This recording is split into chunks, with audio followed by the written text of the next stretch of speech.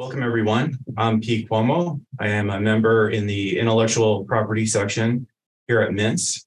I am a patent attorney with a focus on litigation, and I'm also a co-chair of the IP Basics subcommittee at the BBA. And we've put together today's presentation to give you all a high-level understanding of how artificial intelligence is infiltrating aspects of our day-to-day lives and some of the issues that go into protecting and perhaps patenting the resulting innovations. So I'm pleased to introduce our distinguished panel of speakers who bring a variety of perspectives as both patentees, practitioners, and academic researchers. So starting with Julia Mathis, Julia is an experienced IP attorney who applies her knowledge of the law with an eye towards finding practical solutions that meet her clients' business objectives. Julia holds a degree in electrical engineering and currently serves as senior IP counsel at Hologic, where she is involved in the use of AI to augment the detection and diagnosis of breast cancer. Next, we have Dr. Charles Fisher, who is the CEO and co-founder of Unlearn AI, focusing on advancing AI in medicine. He has a diverse background as a theoretical physicist, software engineer, and machine learning expert with expertise at Leap Motion and Pfizer. His research spans deep learning, probabilistic models, and Bayesian inference. Dr. Fisher holds a PhD in biophysics from Harvard and a BS from the University of Michigan.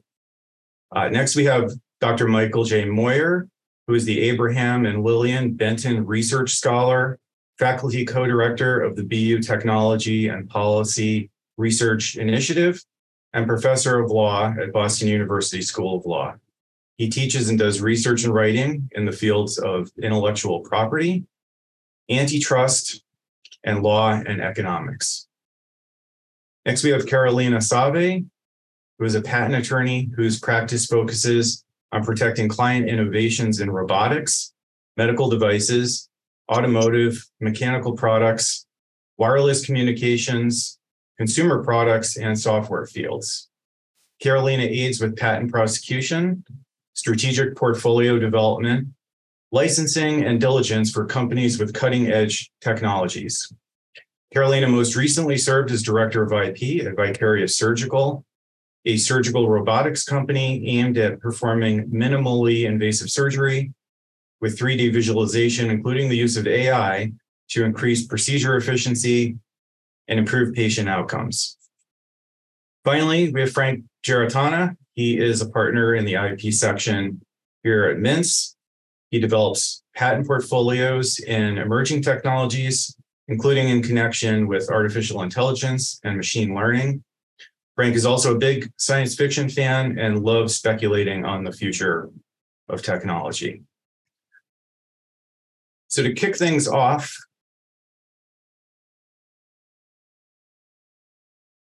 I wanted to just touch on some of the recent headlines that I've seen. And these are headlines just from the last week or so. And what they show is that AI applications and issues are finding their way into the news literally on a daily basis. In terms of subject matter as well, there seems like AI has very few limitations. The examples that you see here include self-driving cars, drug discovery, enhanced surgical techniques, financial transactions, police dogs, and the all too familiar customer service bot that I think we've probably all experienced.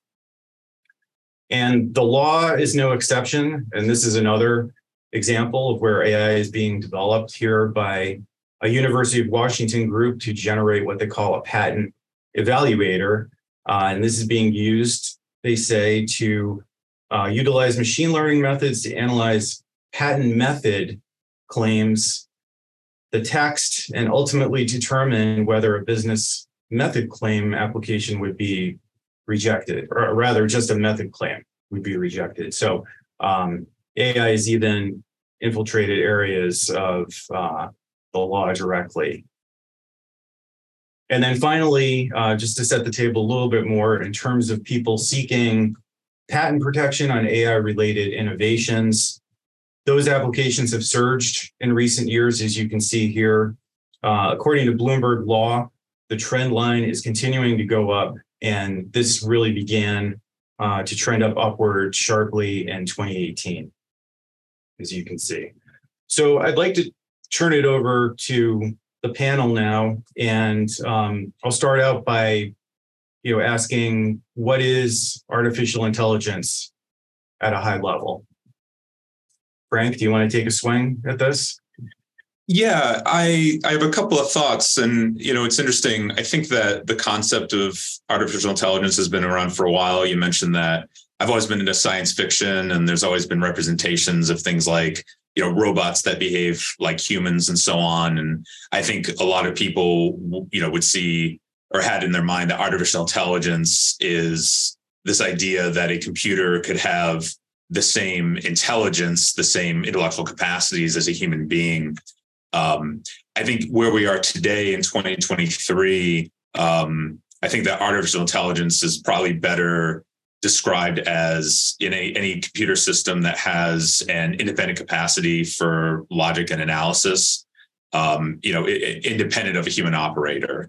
I think we're seeing just the beginnings of this type of technology. So when we talk about artificial intelligence, we're not necessarily talking about something that has the same capacities as, the human mind, as human intelligence, but the very beginnings of the idea that computers can apply these things independently. These days, most of the time when people are talking about artificial intelligence, what I see them actually talking about is a subset called machine learning. That's a technology where a computer system has what's called a model that represents some domain of information, and that model can be used to analyze or replicate data in that domain. Just as an example, like one of the common applications of machine learning we're seeing these days is natural language processing. The ChatGPT is one example that's made a lot of, it's been in the news because it's pretty sophisticated. And in the background, there's a model that essentially represents the English language and how you can construct sentences. Obviously, the English language has, patterns, and we all speak English and all communicate with each other because there are patterns in the language that are mutually intelligible. Behind the scenes, there's this, essentially this huge database, the model that allows the system to replicate that information. And machine learning is used for lots of other things, but that's sort of the main application of the technology we're seeing now. I'm curious if the others on the panel have other ways of describing this technology.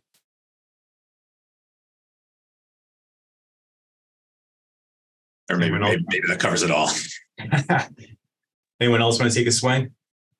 I think because it's such a hot technology, I think these days everybody says, it's an AI, right? And I think that we tend to kind of overgeneralize sometimes. And when we talk about AI, sometimes we mean the computer algorithm and not AI. And so I think it's become such a hot button that people just kind of throw it out there when I think what they mean is just software sometimes. And so I think it's an interesting thing that that definition is a loose definition in my opinion, because it tends to move depending on who you talk to. I brought the example earlier about chatbots. I wonder if there are any other examples of how AI is being used in people's day-to-day lives. Would anyone like to comment about that?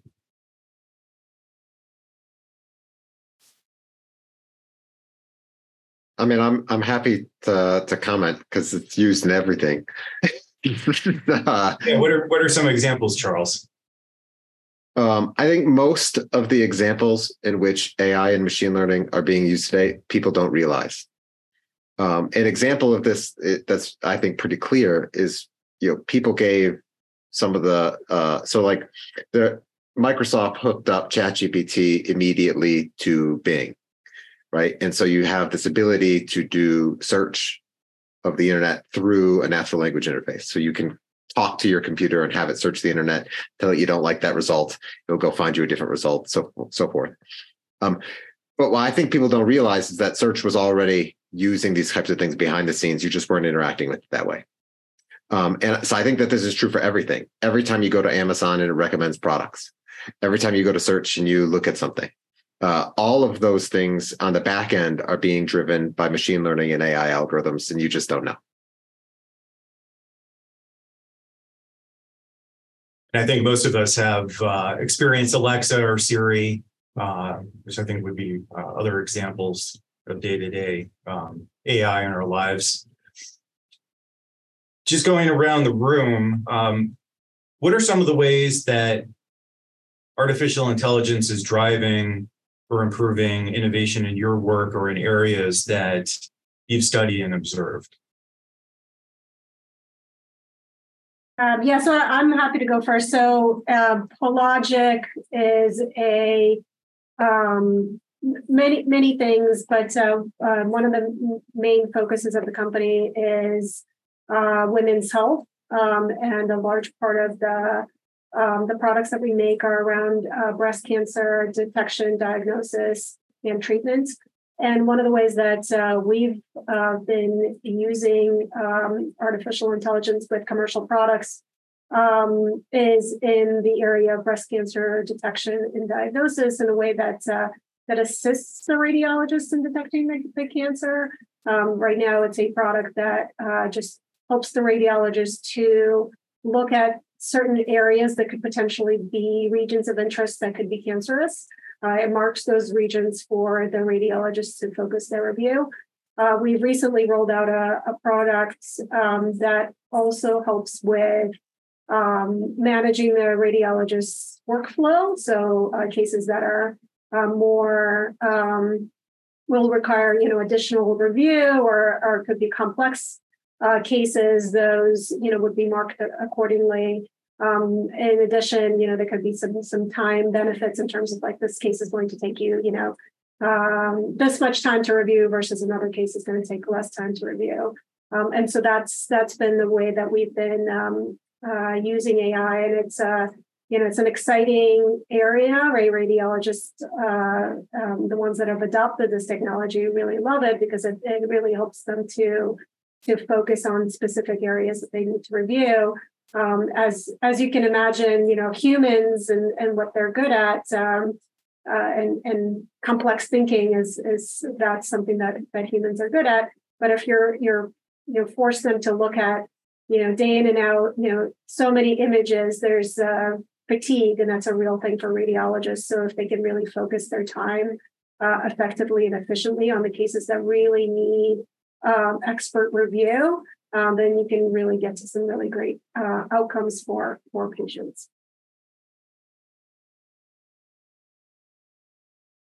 Carolina, Yeah, I'm happy to add on from a surgical robotics standpoint, where there's constantly data being collected throughout, from different sensors throughout robotic arms, and as well as in the camera and using image processing. And so gathering all that data to really improve how the robot responds or is controlled.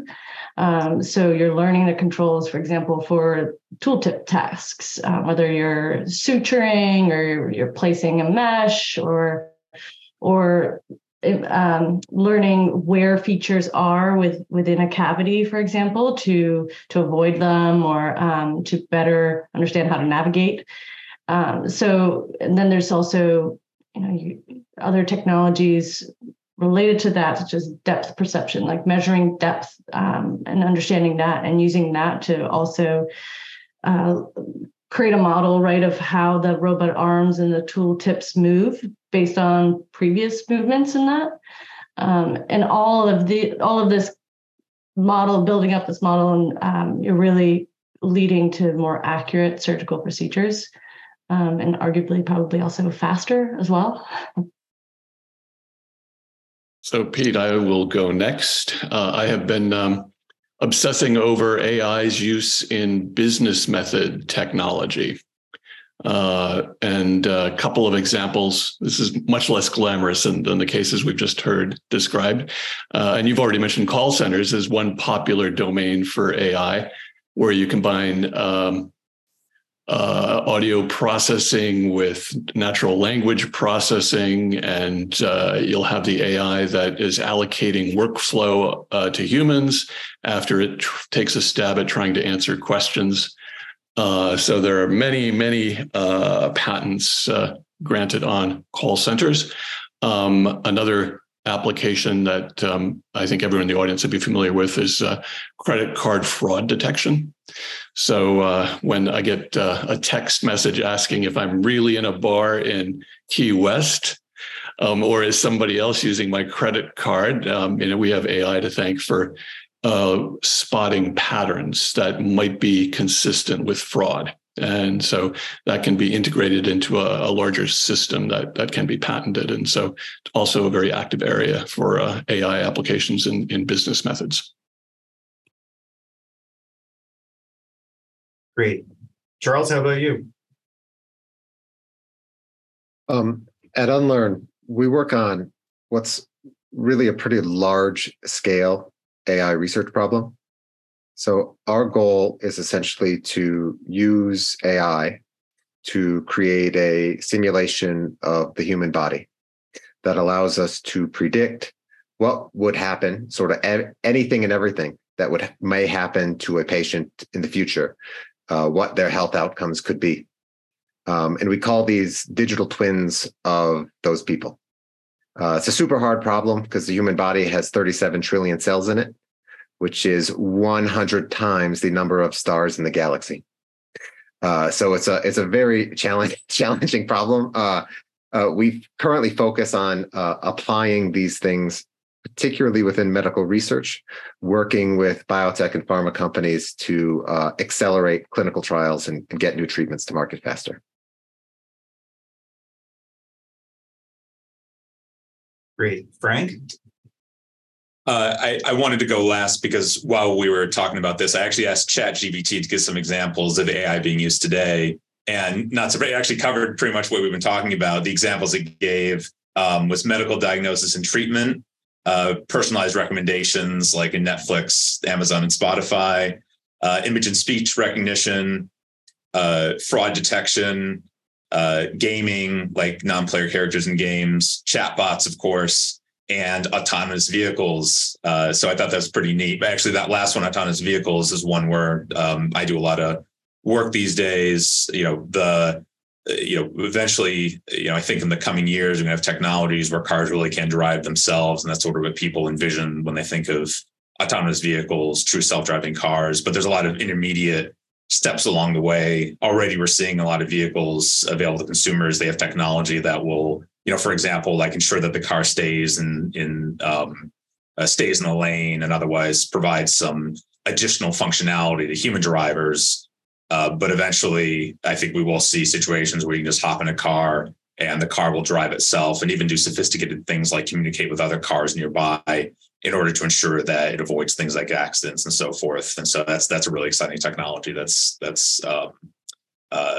think is going to evolve very rapidly in the next couple of years. Yeah, I tell my kids that one day they won't need to learn how to drive, that they'll just get in the car and the car will just get them to where they need to go. Well, for anyone who's been watching the NCAA tournament games, there are commercials showing the cars driving on the road while the people are padding to some of the theme music. I think Chevy is running those ads, and they're changing lanes and doing all kinds of sophisticated things. So it does seem like that is the future. Another question for all of you: how has AI changed the way that innovations occur in your subject matter areas of interest? Maybe I'll go in reverse order. Frank, unless you want to go last again, maybe I'll start with you. Yeah, well, I'll say a little bit more about autonomous vehicles. I think that, right now, there's been a lot of concern about the topic of autonomous vehicles and safety. And, obviously right now, any vehicle typically goes through is held to a high bar as far as safety. Anytime there's ever any issue with a vehicle, typically any safety issue at all, there's a recall and so forth. And so obviously people are really sensitive to this issue, and I think that AI is actually going to tremendously increase safety in the world of automobiles.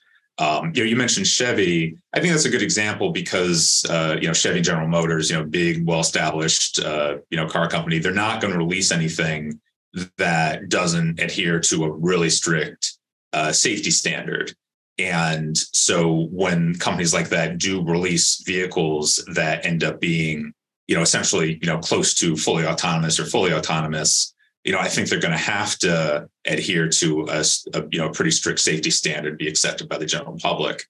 But once that happens, I think that's going to create a big transformation in the industry where the expectation of safety will be high, and I think all these vehicles will be able to perform at such a high level that human drivers will probably be considered to be unsafe. And I think that will drastically change the way that industry ends up operating. Yeah, I find the concept of the vehicles communicating with each other silently to be pretty fascinating. I think it's really cool. I think this technology is going to drive safety innovation in a way that means that right now things like car crashes and so forth are. They're one of the, unfortunately, the top killers in modern society, and the innovations in safety that AI are going to enable are, I think they're going to just drastically change the way that those things affect us.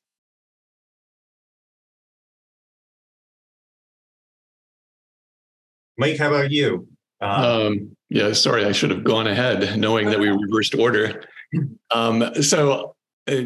Talking about business method patents again, I'll be positive about some aspects and negative about some aspects. This less glamorous domain, some good and bad things will happen.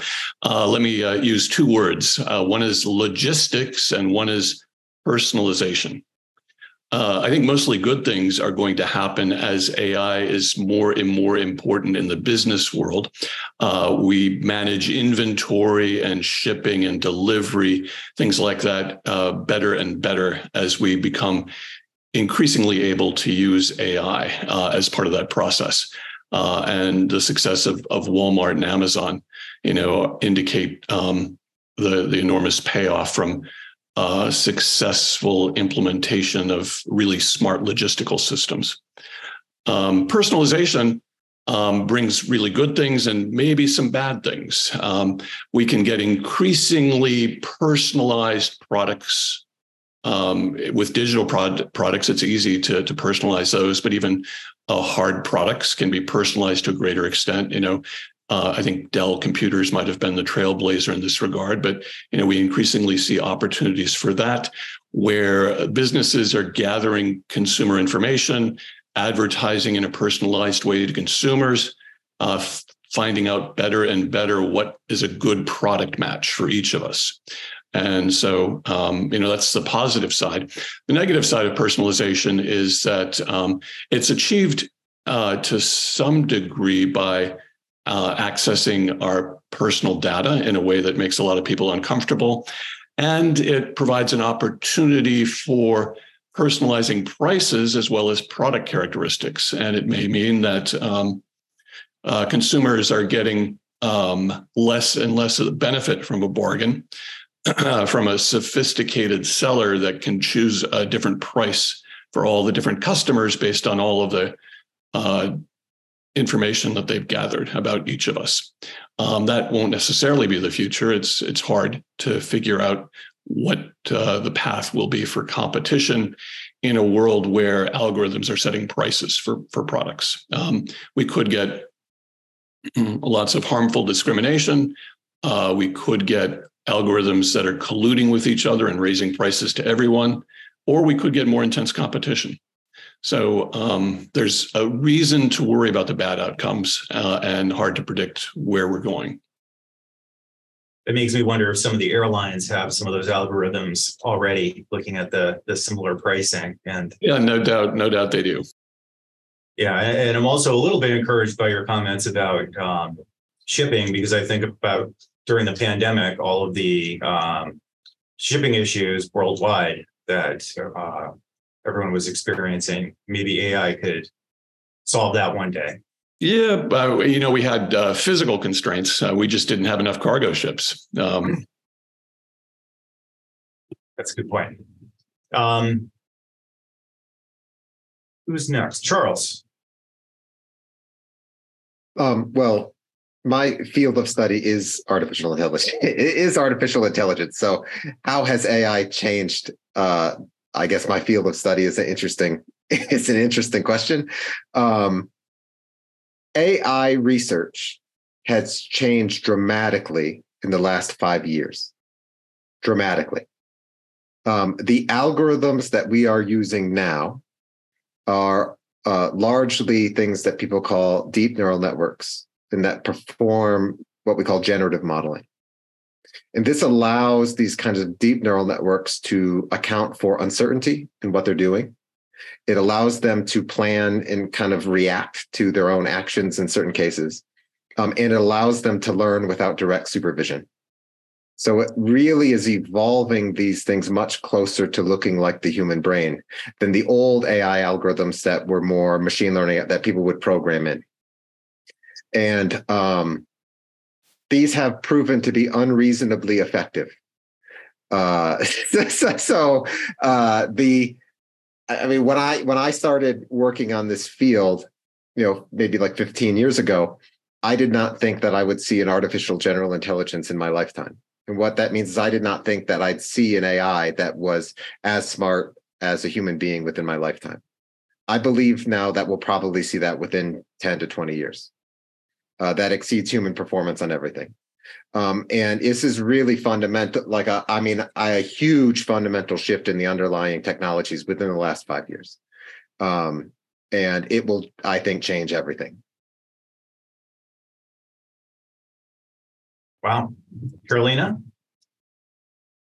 So I'll keep focusing on the surgical robotics field. And there it's really thinking about guiding the surgeons, right? All this, we are training the surgeons, and we're able to provide more information to the surgeons with all of this data. So if we think about how the surgeon is receiving that information, we're seeing head-mounted displays, right, where you are now using a lot of image overlay, providing sort of an augmented reality for the surgeon, where you are superimposing 3D virtual objects on a real-time image. So you're able to provide all of a sudden more information to the surgeon in real time. That might be, for example, you are allowing the surgeon to view various organs or nerves that were otherwise not visible in just the live video that they're viewing. So you're making it faster. You're providing more information for the surgeon. Ultimately, they are being able to be more accurate by having more information. I've heard the term augmented reality. Is that similar to what you're discussing? Yeah, absolutely. I think today, it is more a combination of superimposing this onto real-time video to be able to provide more insight to what you are doing in the body. There are other, you could take it in a more of a training perspective as well, where you are completely creating an augmented reality where there is a training process of using for a surgical procedure. But today, I think where the technology is a lot of image overlaying within, for example, a head-mounted display.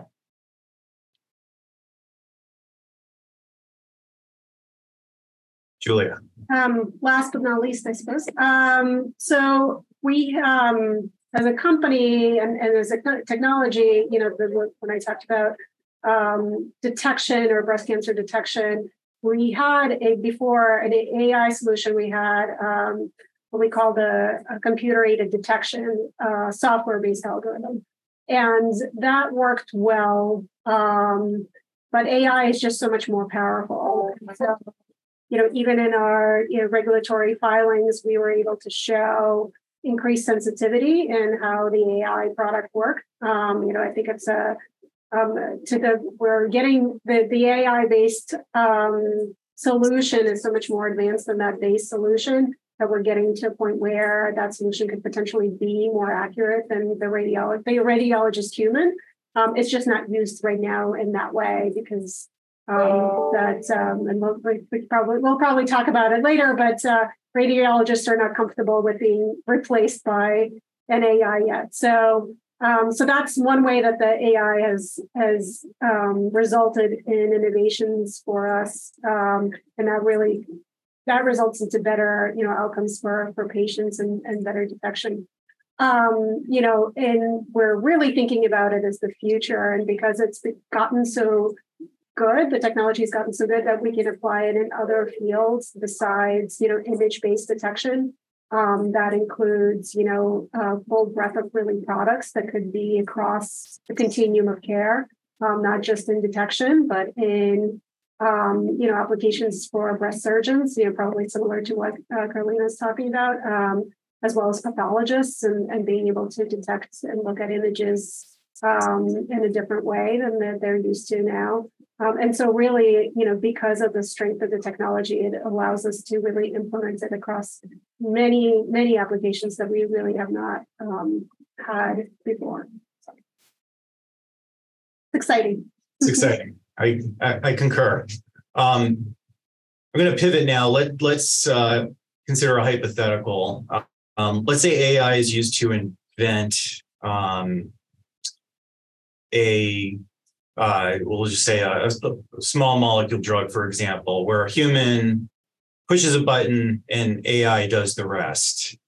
Can a patent be awarded for discoveries or other innovations created by AI? And Mike, maybe I'll start with you. Well, as a law professor, I'd say that's a real softball of a question for me. It's good to start off your students with easy questions. So we know the answer is no, except so far in South Africa. Several jurisdictions, Australia, New Zealand, the UK, the European Patent Office, US, and others have all considered this, and they mostly have all reached the same conclusion that patents go to inventors. Inventors need to be individuals, and we construe the term individual to mean a natural person. So AI not being a natural person cannot be named. The slide that just came up has the name Thaler, and Thaler is a computer scientist who created DABUS, his AI algorithm, which produced a couple of technologies that Thaler wanted to patent, naming DABUS as the inventor. And so far, the different countries I just described or mentioned have all rejected, and it's not a very thoughtful analysis so far. It's a simple analysis that says that inventors must be human. And we've seen that Thaler has now taken this to the High Court in multiple states, including the United States, as well as the UK Supreme Court. So the story is not over, I suppose. Right.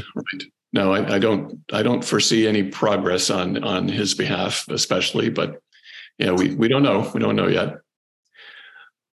Can I jump in with some thoughts? Absolutely. Yeah, no, I think this is a really interesting situation. My my view on this is that it's a little too early to really dive into this issue, especially with the litigation that Thaler is pursuing. So I do think that this issue is tied up with like a much bigger set of concerns that I think will arise someday in the future as these systems become more and more intelligent, as these systems look a lot more like humans in terms of their intelligence. I think there would be a lot of interesting and thorny issues raised about to what rights are these systems entitled, and how do they fit into the framework, including legal frameworks that exist in our society that apply to humans. But I think most scholars would agree that that technology is not there yet. Like Charles mentioned, it may well be coming pretty soon, but systems like Davis are definitely not there. Even just with this question of inventorship, obviously, right now the courts have said, no, only a human being can be an inventor. And whether or not that, that is in fact whether or not that is in fact the defining issue, I think even if we decided, okay, sure, artificial intelligence could be an inventor, I don't think that any AI system today, Davis or anything else, would meet even the basic other requirements of an inventor. For example, like if you're an inventor in a patent application, you have to sign a declaration asserting that you're an inventor. You have ownership rights in that invention unless you assign it to somebody else. And I don't think the Davis system by any standard is capable of making such a declaration or any of the other basic things that an inventor needs to do.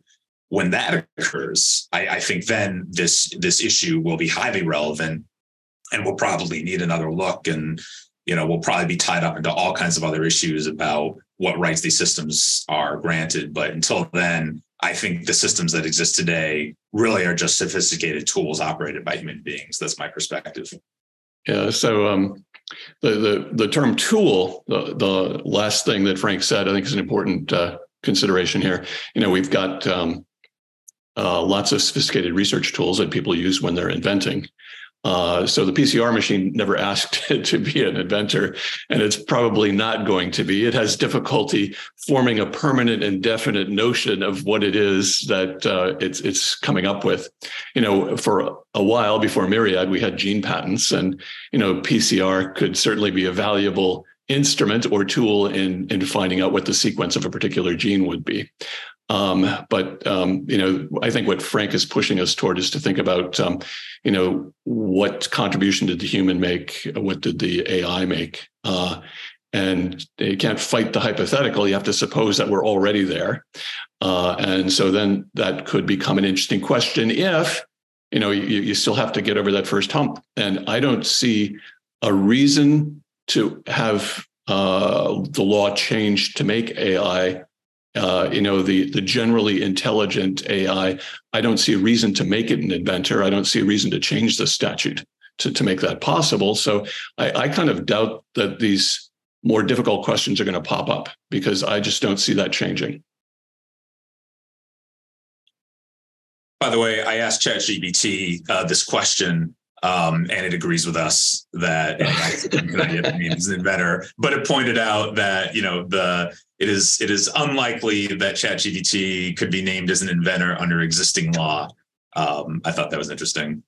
ChatGPT continues to impress. Let me add one final thought here is the reason I say I don't see a change in terms of a narrow definition of inventor is because, we don't really need patents to induce ChatGPT to get to work. We just turn it on and it's not asking for higher wages. It's not, complaining about not getting home to see the kids. We don't need that incentive. When we take a step back, we need incentives for people to produce new and better neural networks. But those will be patentable and the patents will go to the humans that come up. Or I guess your question, Frank, might be when it's the AI that creates the new and better neural network, then, but we probably don't need a patent to motivate that AI to come up with an improvement to neural networks. So if we keep focus on what Graham v. John Deere told us to focus on, is a patent needed to induce the innovation, it's hard for me to see a reason to grant patents to AI. That's an interesting point. What are some of the other issues involved with awarding a patent to an AI generated or even an AI assisted innovation? Anyone want to take a stab at that?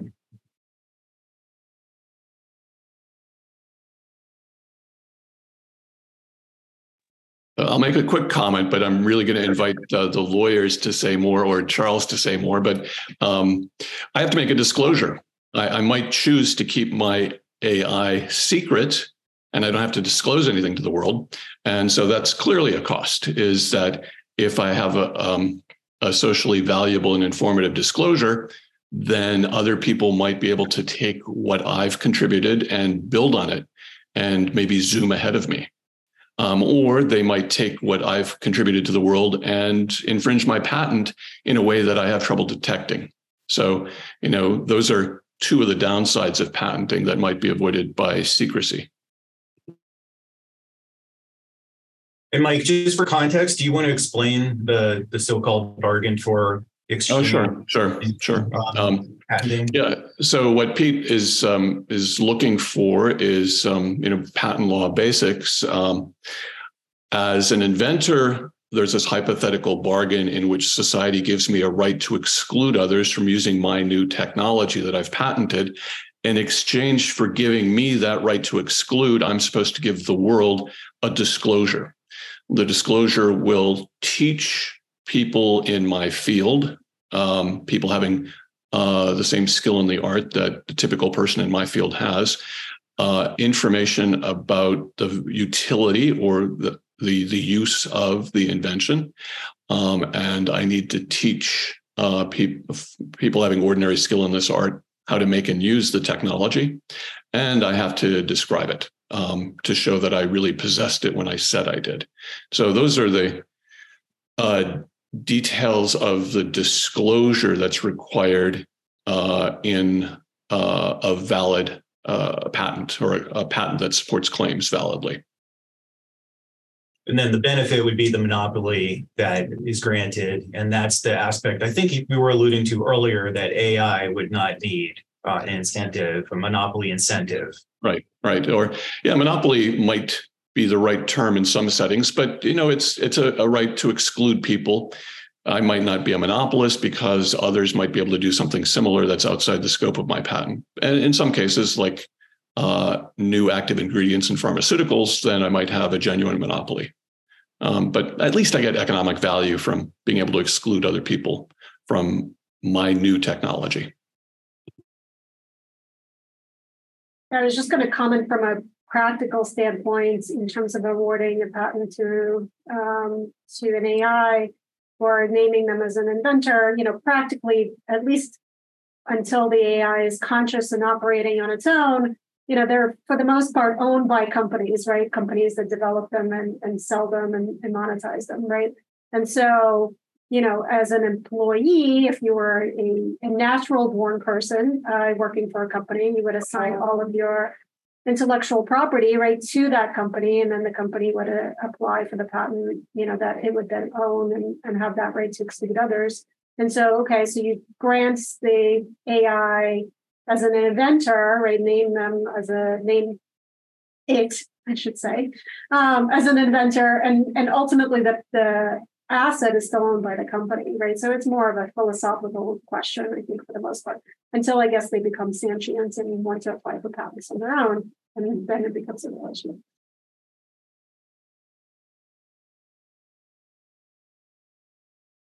Caroline, any challenges you've experienced in trying to patent AI-assisted innovations?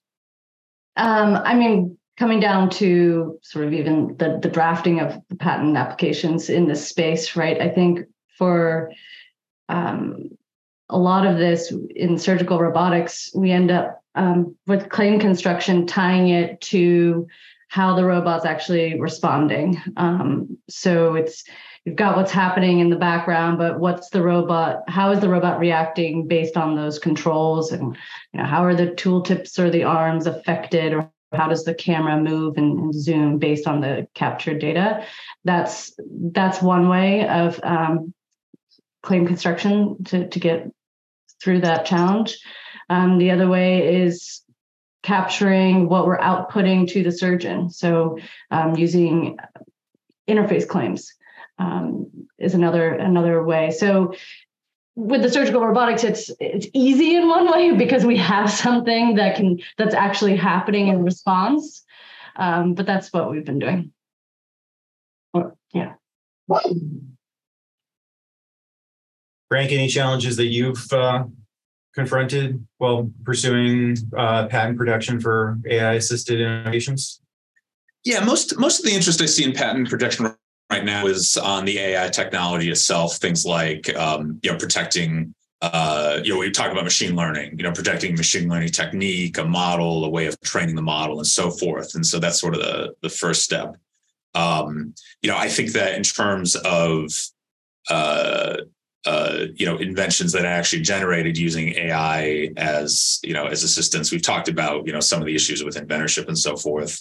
I mean, look, if an AI can't be an inventor, like I said, I think that the right conclusion is that human being is an inventor.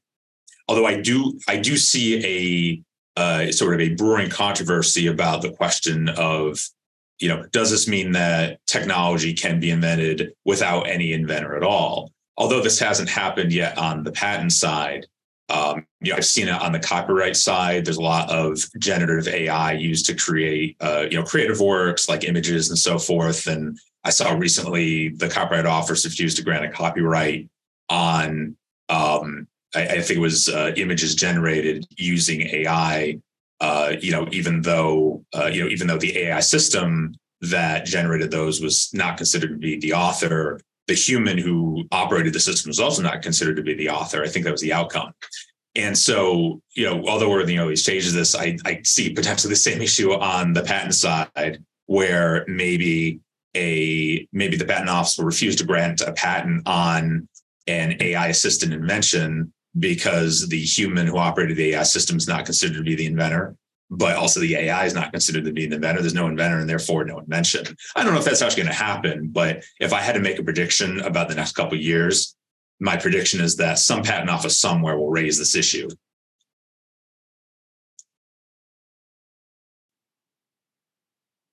So, Mike, I want to follow up on something you said earlier, and that was about using trade secrecy to protect AI innovations. And maybe you could just offer an explanation of some of the other ways besides patents that you can protect AI innovations. Yeah, I'll take a minute also just to elaborate on something else I said earlier. Sure. When I said Graham v. John Deere, prominent patent case, spoke about the patent system as serving a purpose of inducing invention that would not have occurred without the patent. You might ask yourself, well, how do I profit from invention if it's not with a patent? And one answer is to keep the new technology secret. So Google, with its search technology, has some patents, but probably has relied more on secrecy than patents to capture value. Lots of software inventions can, especially as we move towards software as a service, can be hidden away so that you can effectively protect your invention. And this has been true for processes of manufacturing chemicals and other sorts of inventions that you've been able to keep them secret. Microsoft, besides using copyright and trade secret, when it was building a fortune from the DOS and Windows operating system, was basically, and Facebook, they're basically profiting by being first to market and having a network so that, just being first to market. Apple gets tons of value out of the goodwill associated with its trademark. So trademark, copyright, secrecy, being first to market, benefit of network effects. There has been a couple of surveys of research managers where they're asked, what's the most important method you use to capture value from invention? Outside of pharmaceuticals and chemicals, patents is kind of low on the list, maybe fourth, typically. So managers recognize that you can build a business model that will allow you to profit from your innovation in lots of different ways. And I didn't say that much about secrecy, I guess, but it should be clear, I guess, to people in the audience that if there's a technology that can easily be kept secret, it is attractive to you as the inventor to try to rely on secrecy because you expect others won't be able to see what you're doing. And you will worry on top of that about difficulties with enforcing your patent. If you say, well, I have a patent, but I can't detect when infringement is occurring, that's kind of a second level of problem.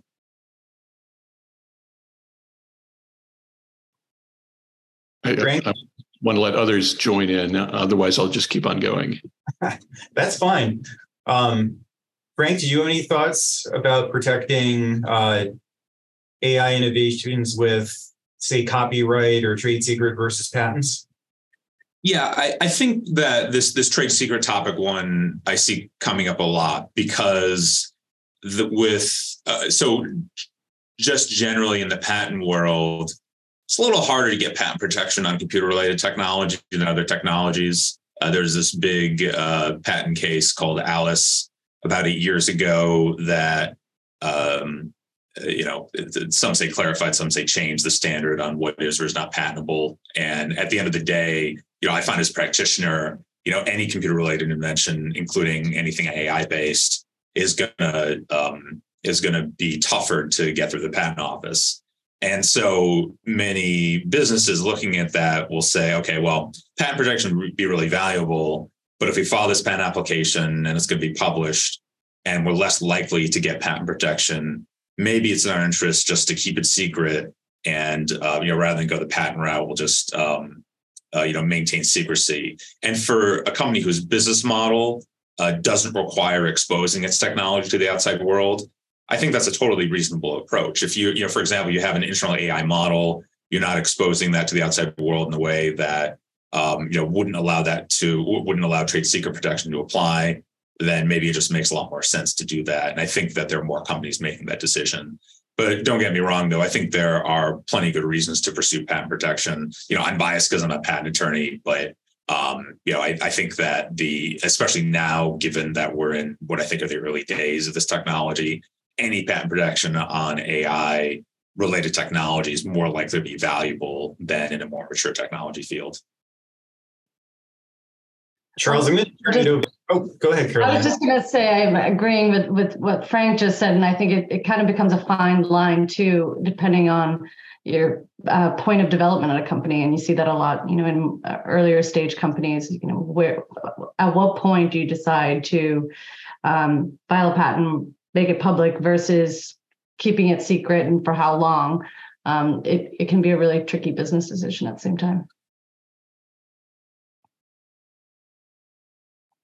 Julia, did you have anything to add before I? Yeah, I was just going to add, in terms of patents serving different functions for different companies, right? And this is something, to what Carolina said, right? At which stage in the development you are, but really, what are you hoping to use that patent for, right? If you're thinking of your patent as an exclusionary right and you want to stop others from doing, what you're doing, that's one way of using the patent. But there's, those are assets, right, that you can use as a way of securing funding, right? That's one way to use patents. Another way, is defensively, right? So if you're in a very crowded AI field, right, with other competitors who are actively filing on things, right, then maybe potentially you want to have some ideas defensively in case they decide to sue you for patent infringement. So there's different ways of using patents, not just as a way of asserting them against others. So that's something to think about when you're making that decision. So Charles, as the CEO and founder of Unlearn AI, why did you choose patent protection versus another form of IP protection? Well, I think one of the things that Frank said earlier, a couple of things really resonated. So one, we work in a regulated area where we don't have the option of complete secrecy. That you don't have that option. We have to tell the regulators what we're doing. So given that we're going to have to make a public disclosure, In addition, I think that in a lot of areas of research, researchers are used to publishing things. That's what we do. That's what moves the field forward, right? I mean, the mission for us usually is to move the field forward. So patent protection is really one of the kind of like our only option to some degree of any kind of protection. I think the biggest thing that it serves is more of the ability to claim ownership and inventorship over these new technologies, which has a lot of business reasons why we want to be able to do that. In terms of defensibility, the kind of way that I think about it is, suppose that I have like a restaurant kitchen, and I have to disclose for some regulatory reason the recipe that I'm going to be for some dish I'm going to be making. Can somebody easily replicate that? Well, maybe not, because there's the aspect of having the recipe, but then you need to be able to have all of the high quality ingredients. So those are like the data that you need to have to put into it. If you don't have the ingredients, it doesn't matter. You can't follow the recipe. You need to have the kitchen to be able to actually, have all the tools and everything. That's the engineering, the systems that go into being able to do everything. And then you need to have the skilled chefs who are actually able to use all of those things and put it together. Those are your machine learning and data scientists. So even though you have to disclose the recipe, your patent is disclosing the recipe, all of those other things are barriers to entry that are difficult to replicate. And so that's kind of the way that we think about it. I mean, to a degree, you have to build your own kitchen. You can't buy it. You got to go and build your own kitchen, right? So it's a whole different thing from so we think that patent protection, it's still difficult for somebody to replicate. I want to just double down on everything Charles just said. When I talk to my students who might be representing startups, everything that he just said, you need to communicate that to your clients who are startups. They may feel like the patent is their magic, their golden ticket or something like that. But, you have to think about complementary assets that need to be brought in to really succeed. And, I think that might be underemphasized, or at least I try to make sure my students, when they're dealing with startups, pay attention to everything that Charles just listed.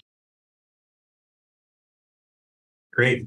In the interest of time, I'm going to ask one last question in a couple parts for each of you. Where do you see AI evolving in the years ahead, and what excites and what concerns you most about those developments? And for Charles, I'm thinking about him saying that AI is going to match a human in 10 years. And I think about the Terminator and some of those robotic assassins. And so that concerns me a little bit, but the floor is available for whoever wants to take the lead. Yeah, I mean, I would say there are a lot of people. It's interesting that it's turned into AI researchers who are now concerned about these things. It used to be the public, and now it's AI researchers.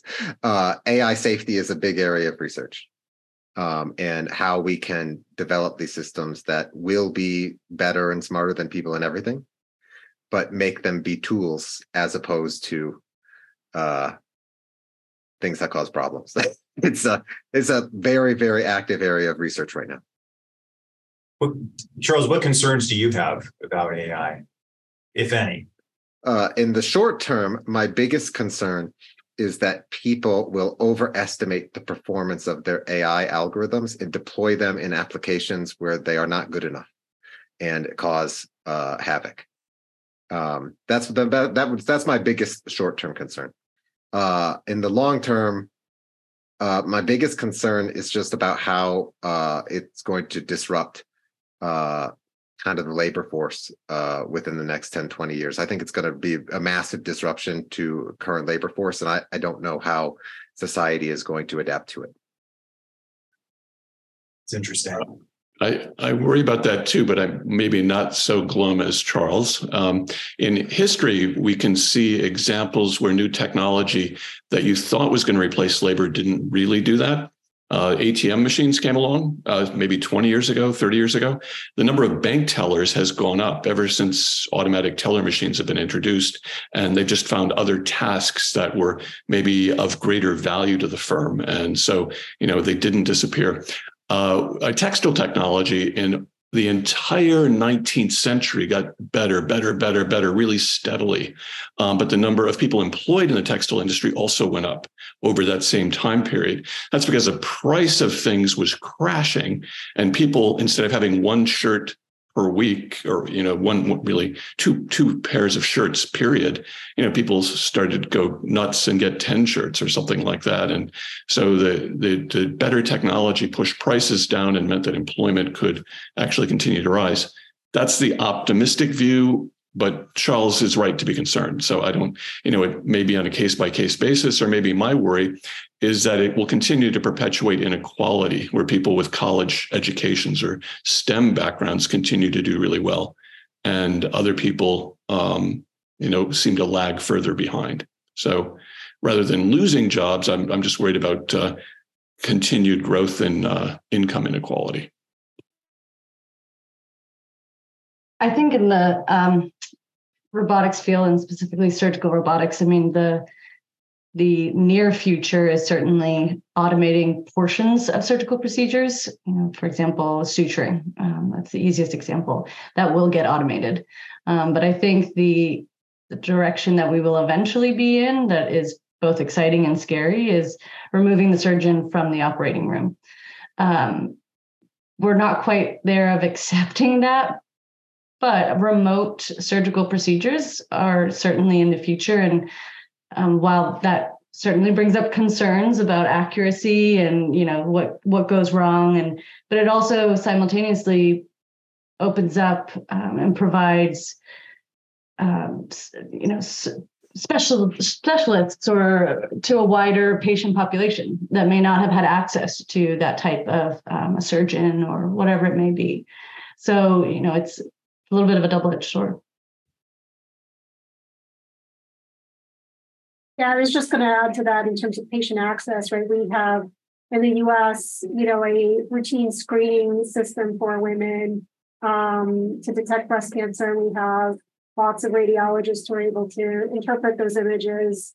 But there's a whole world out there that it doesn't have the healthcare system that we do. And for those women, potentially having an autonomous, AI reading product could be detecting cancer that they would not, have otherwise detected, right? And so I think there's a possibility to use these technologies to provide patients to care that they wouldn't normally see, right? Because they are not in areas where they can get access to healthcare. So I think it's exciting, although I'm sure there are lots of reasons to be concerned, right, and risks as we head into that world. But I think it's something to think about.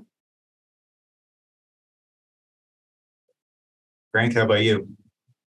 Yeah, it's overall, I'm pretty optimistic about the technology. We just heard great examples of, how this technology is probably going to improve medicine, probably going to improve things like safety of driving, probably improve all these other fields. And I think that's great. If anything, I think one of the biggest concerns I have is how human beings will react to this technology. I think it's rapidly evolving. I think it's pretty disorienting. I as a technologist, feel like I have a hard time keeping up with all the new developments, and so I think that for most people, it's probably just going to be flabbergasting the changes. It's going to be hard for policymakers and our government to keep up. I don't know what that will mean, but I do think that these will be the among the biggest challenges, just people's reaction to the technology itself.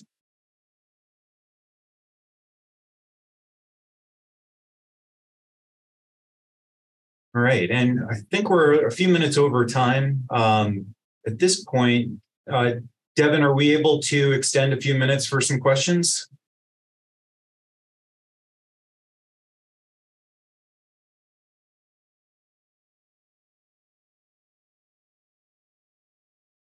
Okay. If anyone has any questions they want to put in the Q&A portal, entertain those.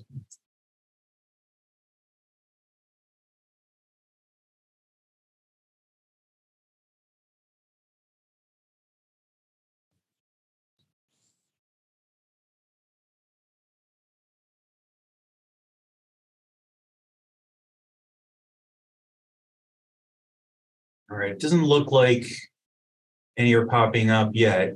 Any closing thoughts from folks? I guess we closed it with our some of our thoughts towards the future and concerns, but maybe I'll just touch on one final patent-related topic. And Mike, you might have covered it already.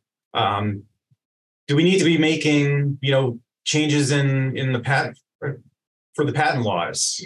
Change any of our approaches to wording inventions in light of AI?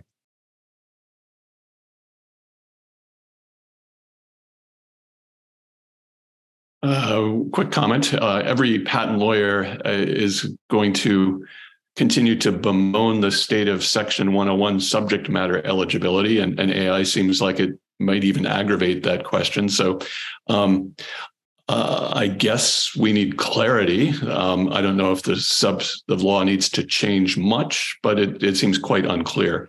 And this is not an AI specific problem, but AI is probably going to aggravate this problem. I think we have one question in. Yeah, can you see that? I'll throw that to the group, whoever wants to tackle it. How do we deal with the issue of possibly not understanding how an AI solution arrives at its answer, even if we trust the answer itself?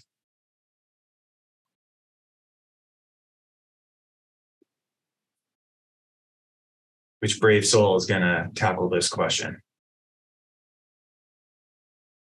I'm happy to offer some thoughts. There's sort of two things that come to mind. One is in the context that we're talking about before in terms of AI-created inventions.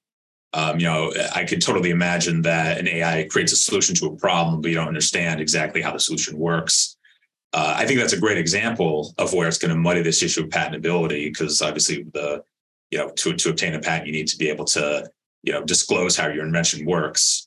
And this might be an example of where, even if, regardless of the question of, who's the inventor, if you don't know how the solution works, then maybe there's just not enough to patent the solution, even if it is a good solution. But I think there's a larger issue here, which is that I do think AI will ultimately demonstrate to us, the humans, whole new ways of solving problems. And I think that, an actual scenario like this of, an AI creates a solution to a problem and you look at it and you're like, I have no idea how that works. That's probably gonna enable the curious to gain a whole new set of understanding of how to solve problems in whatever domain we're talking about. I think it's going to be really interesting to try to work backwards and figure it out. And I think that already these systems are sophisticated enough that you can ask them questions like I've been doing with ChatGPT today. And so I think that there will probably be the opportunity for humans to be able to learn whole new things from AIs, just by asking them further questions about how they operate.